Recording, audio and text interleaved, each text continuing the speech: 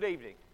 Thank you for joining us on this Wednesday evening for our midweek Bible study.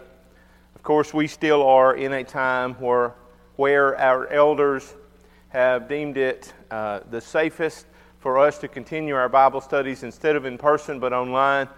But I hope that you are continuing your service, that you are letting us know if there's any way that we can help you, because we need to make sure that we are continuing to take care of each other. So let us know if you need us to come and bring you something, if you are not able to get out because of COVID or for any other reason.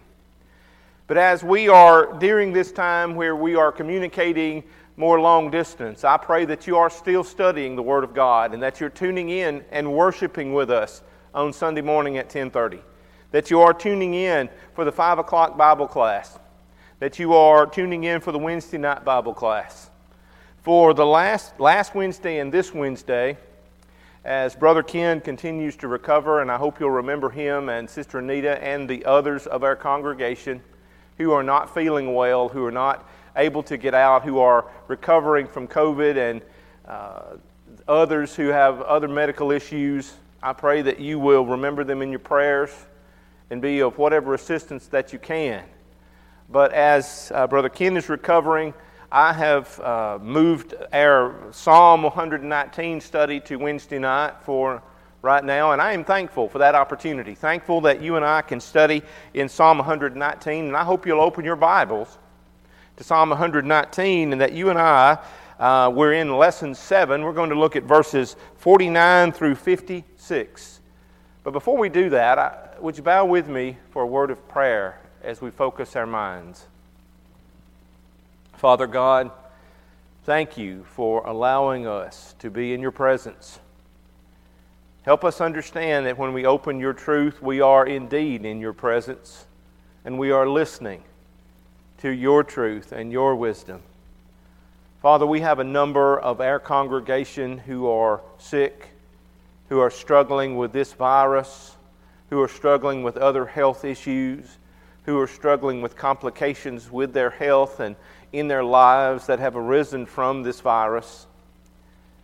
Father, I pray that you will bless them in accordance to your holy will, that you will be with those who are caring for them, and if it is your will, Father, I pray for a speedy recovery and that you will help us reach into our hearts and into your truth and understand that your grace is always with us. Father, as we study your word in Psalm 119 this evening, help us do so with open minds, with willing hearts and ready hands to do what you would have us to do. In Jesus we pray. Amen. When you open your Bibles to Psalm 119 and you look at verses 49 through 56, we're going to see tonight a series of questions. Of course, that Z word is one of the letters of the Hebrew alphabet. Another 8 verses in what is initially was a poem, a song, and is for us a powerful look into the Bible, into God's Word, God's truth, and what it should mean and does mean to each of us. These 8 verses, I want us to look at them really through a series of questions about God's Word. And again, I mentioned that I will make these studies available to you and plan to put them on our website soon so that you can look at this PowerPoint on paper or print it if you choose. But first, let's look at verse 49. Question number 1, are you planted in the hope found in God's Word? Listen to what David said in verse 49. Remember your word to your servant in which you have made me hope. Think about that. David said his attitude was, in which you've made me hope. Father, you make me hope. I have hope. I am in a condition of hope because of your word. Remember the word that you have given your servant that I might have hope. And when I read that passage, I cannot help but think about Romans 15:4, where we read, the things written aforetime were written for our learning, that we through patience and comfort of the Scripture might have hope. Are you planted in the hope that's found in the Word of God? Sometimes we let hopelessness becomes something that gets the better of us when it shouldn't. We allow something to shake the hope in which we ought to be planted. When I read in Hebrews chapter 6, verses 17 through 20, thus God, determining to show more abundantly to the heirs of the promise, folks, that's us, the immutability, that means doesn't change, the unchangingness of His counsel, confirmed it by an oath that by two immutable things, in which it is impossible for God to lie, we might have strong consolation who have fled for refuge to lay hold of the hope set before us. But it didn't stop there. Verse 19, this hope we have as an anchor of the soul, both sure and steadfast, and which enters the presence behind the veil, where the forerunner has entered for us, even Jesus, having become a high priest forever according to the order of Melchizedek. You know, when I read in passages like Galatians 3 and verse 27, for as many of you as have been baptized into Christ, to put on Christ, have you put on Christ? According to Galatians 2 and verse 20, can you say with Paul, in the words of Paul, that the life you live in the flesh right now, you live by the faith of the Son of God, who loved you and gave Himself for you, who has entered in, who is that high priest, and because of all of that, we have that hope. That hope is an anchor. An anchor is something that is big enough that it cannot move. And anything attached to that anchor does not move by virtue of the fact the anchor cannot move, will not move, does not move. And so notice here, David said, remember your word in which you've made me hope. Are you and I planted in the hope found in God's word? But question number 2, are you preserved from sin's attacks through God's word? Isn't it comforting to know that God's word tells us that we can be preserved?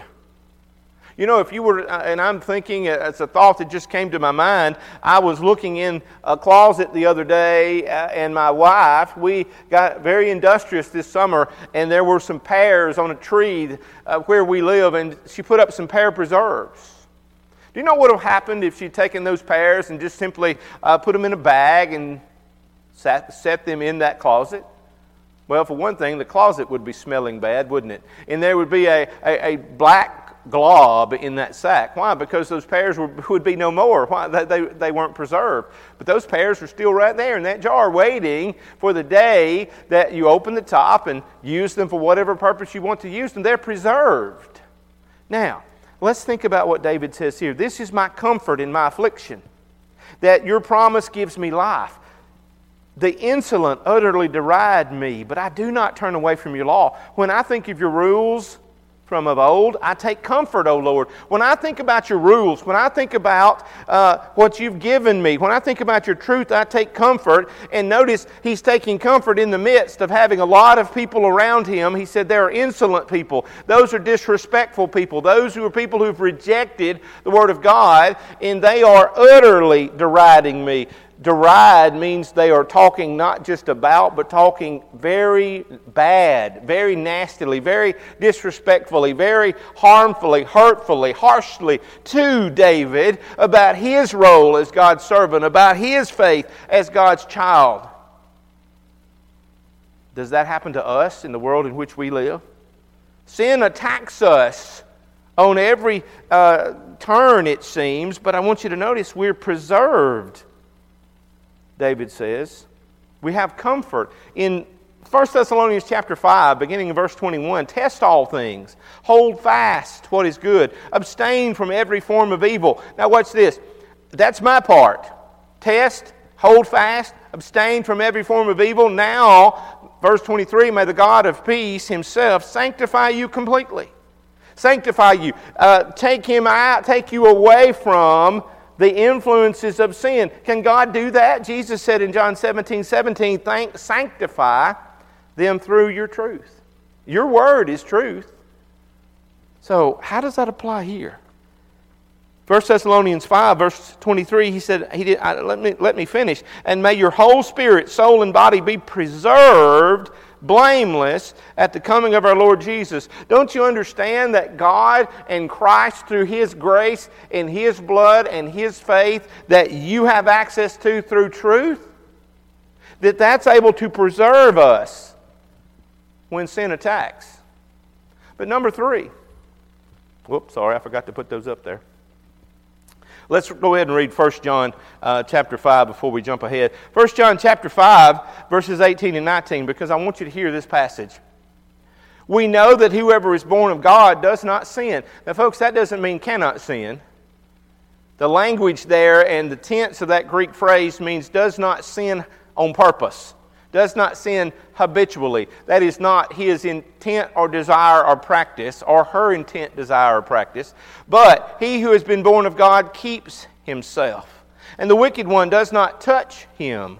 We know that we are of God, and the whole world lies in wickedness. God's Word is able to preserve us. But number 3, another question.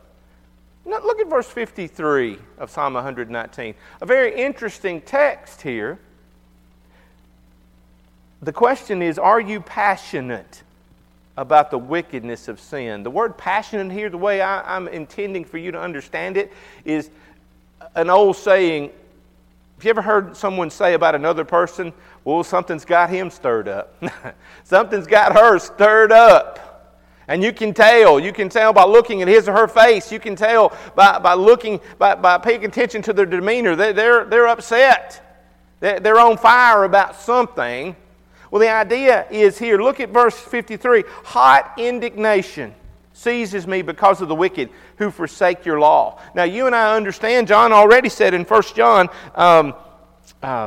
chapter 5, verse 19, we know that we belong to God and the whole world lies in wickedness, under the sway of the wicked one. David said, hot indignation seizes me. That word seize means just what it sounds like. Take a hold of. Take a hold on in a way that you can't get loose. And that word hot indignation, that Hebrew word has the idea of a searing, burning a flame of fire. That's in almost like a wind blowing that hot fire. That's the Hebrew context here. Hot indignation. What does the word indignation mean? Well, the word indignation has the idea, you might hear the term righteous indignation. Being upset because something that is right is being ignored. Being upset because there is something being done, being accepted, that is not right, that is absolutely opposite of what is right. And we're talking about what God says is right, of course. Now, David said, hot indignation grabs me by the heart when I see the wicked. Think about John chapter 2. Now, I want you to think about this for a minute. John 2, verse 13. Have you read this account before of Jesus' life?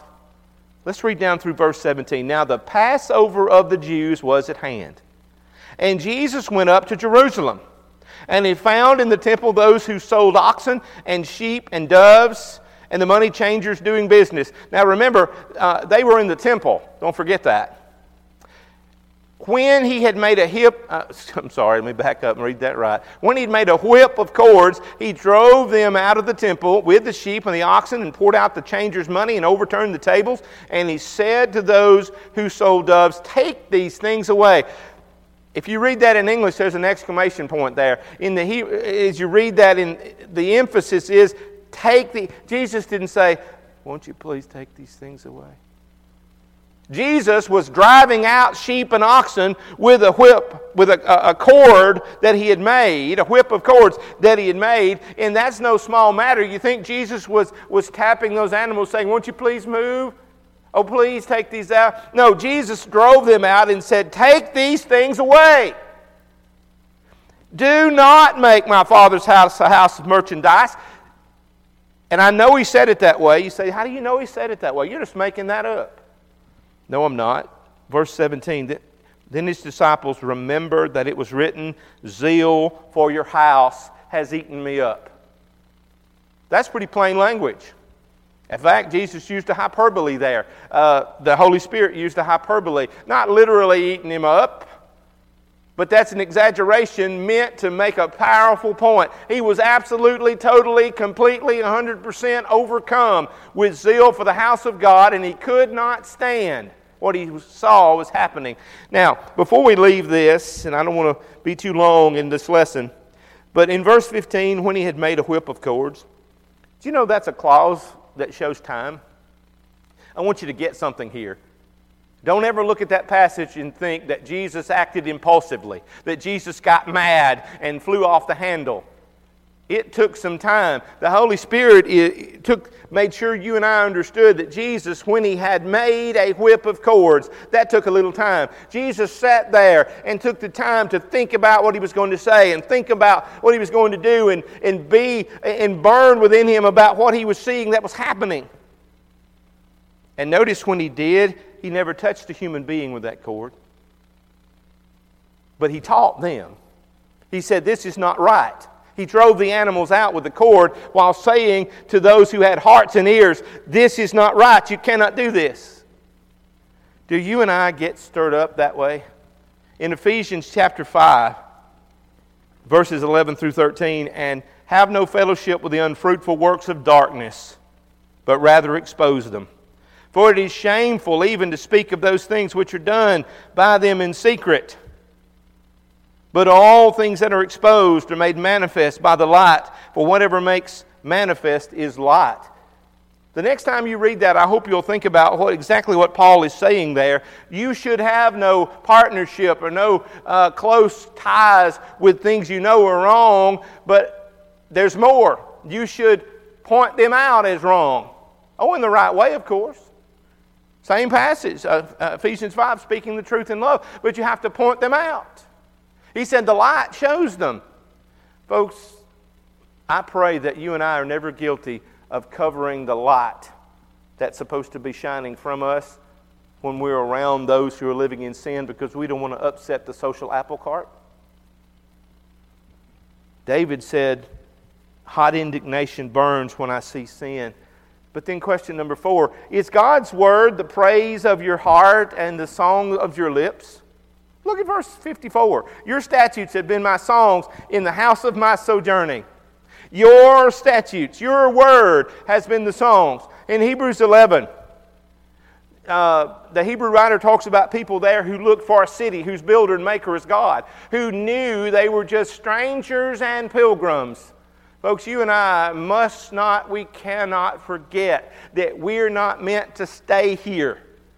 We don't live here. We are just staying here. We are pilgrims.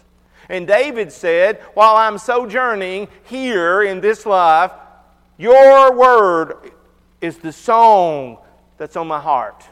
That makes me think of James 5 and verse 13. You know, God has granted me the opportunity to teach and preach for over 30 years now.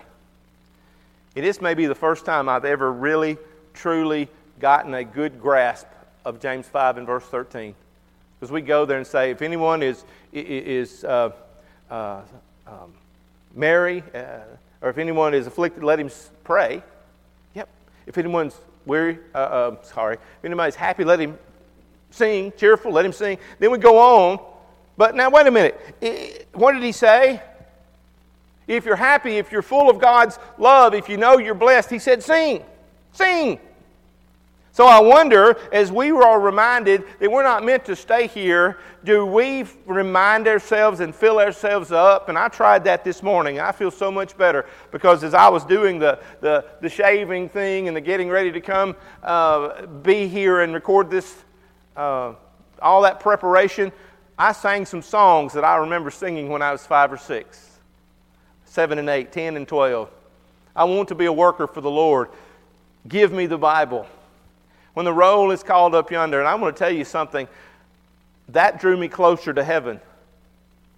And, that's what James meant. That's what David meant. Absolutely. But then question number 5, and then we'll close. Verses 55 and 56. Listen to what David said. I remember your name in the night, O Lord, and keep your law. This blessing has fallen to me that I have kept your precept. David said, I am blessed. It is a blessing. You continue to bless me. Why? Because I live your word. And I remember your name in the night, O Lord. To me, when I read that, this is what I understand. When David pillows his head, when he pillows his head at night, he remembers how blessed he is because God's word has him covered. God's word has given him everything he needs. God's promise has not left him, will not leave him while he's asleep, and will be waiting for him when he wakes up. And I wonder if you and I have that same feeling. In Philippians chapter 4, verse 6, be anxious for nothing, but in everything, through supplication, with prayer and thanksgiving. Through prayer, with supplication and thanksgiving, let your requests be made known to God. And then he said, and the peace which surpasses all understanding will keep your heart and mind in Christ Jesus. I wonder if we have that peace because, like David, when we pillow our heads at night, we are surrounded by God's truth and know that it's waiting for us when we wake in the morning. Thank you for studying this section of Psalms 119 with me. I pray that you'll continue to study. Have a good night.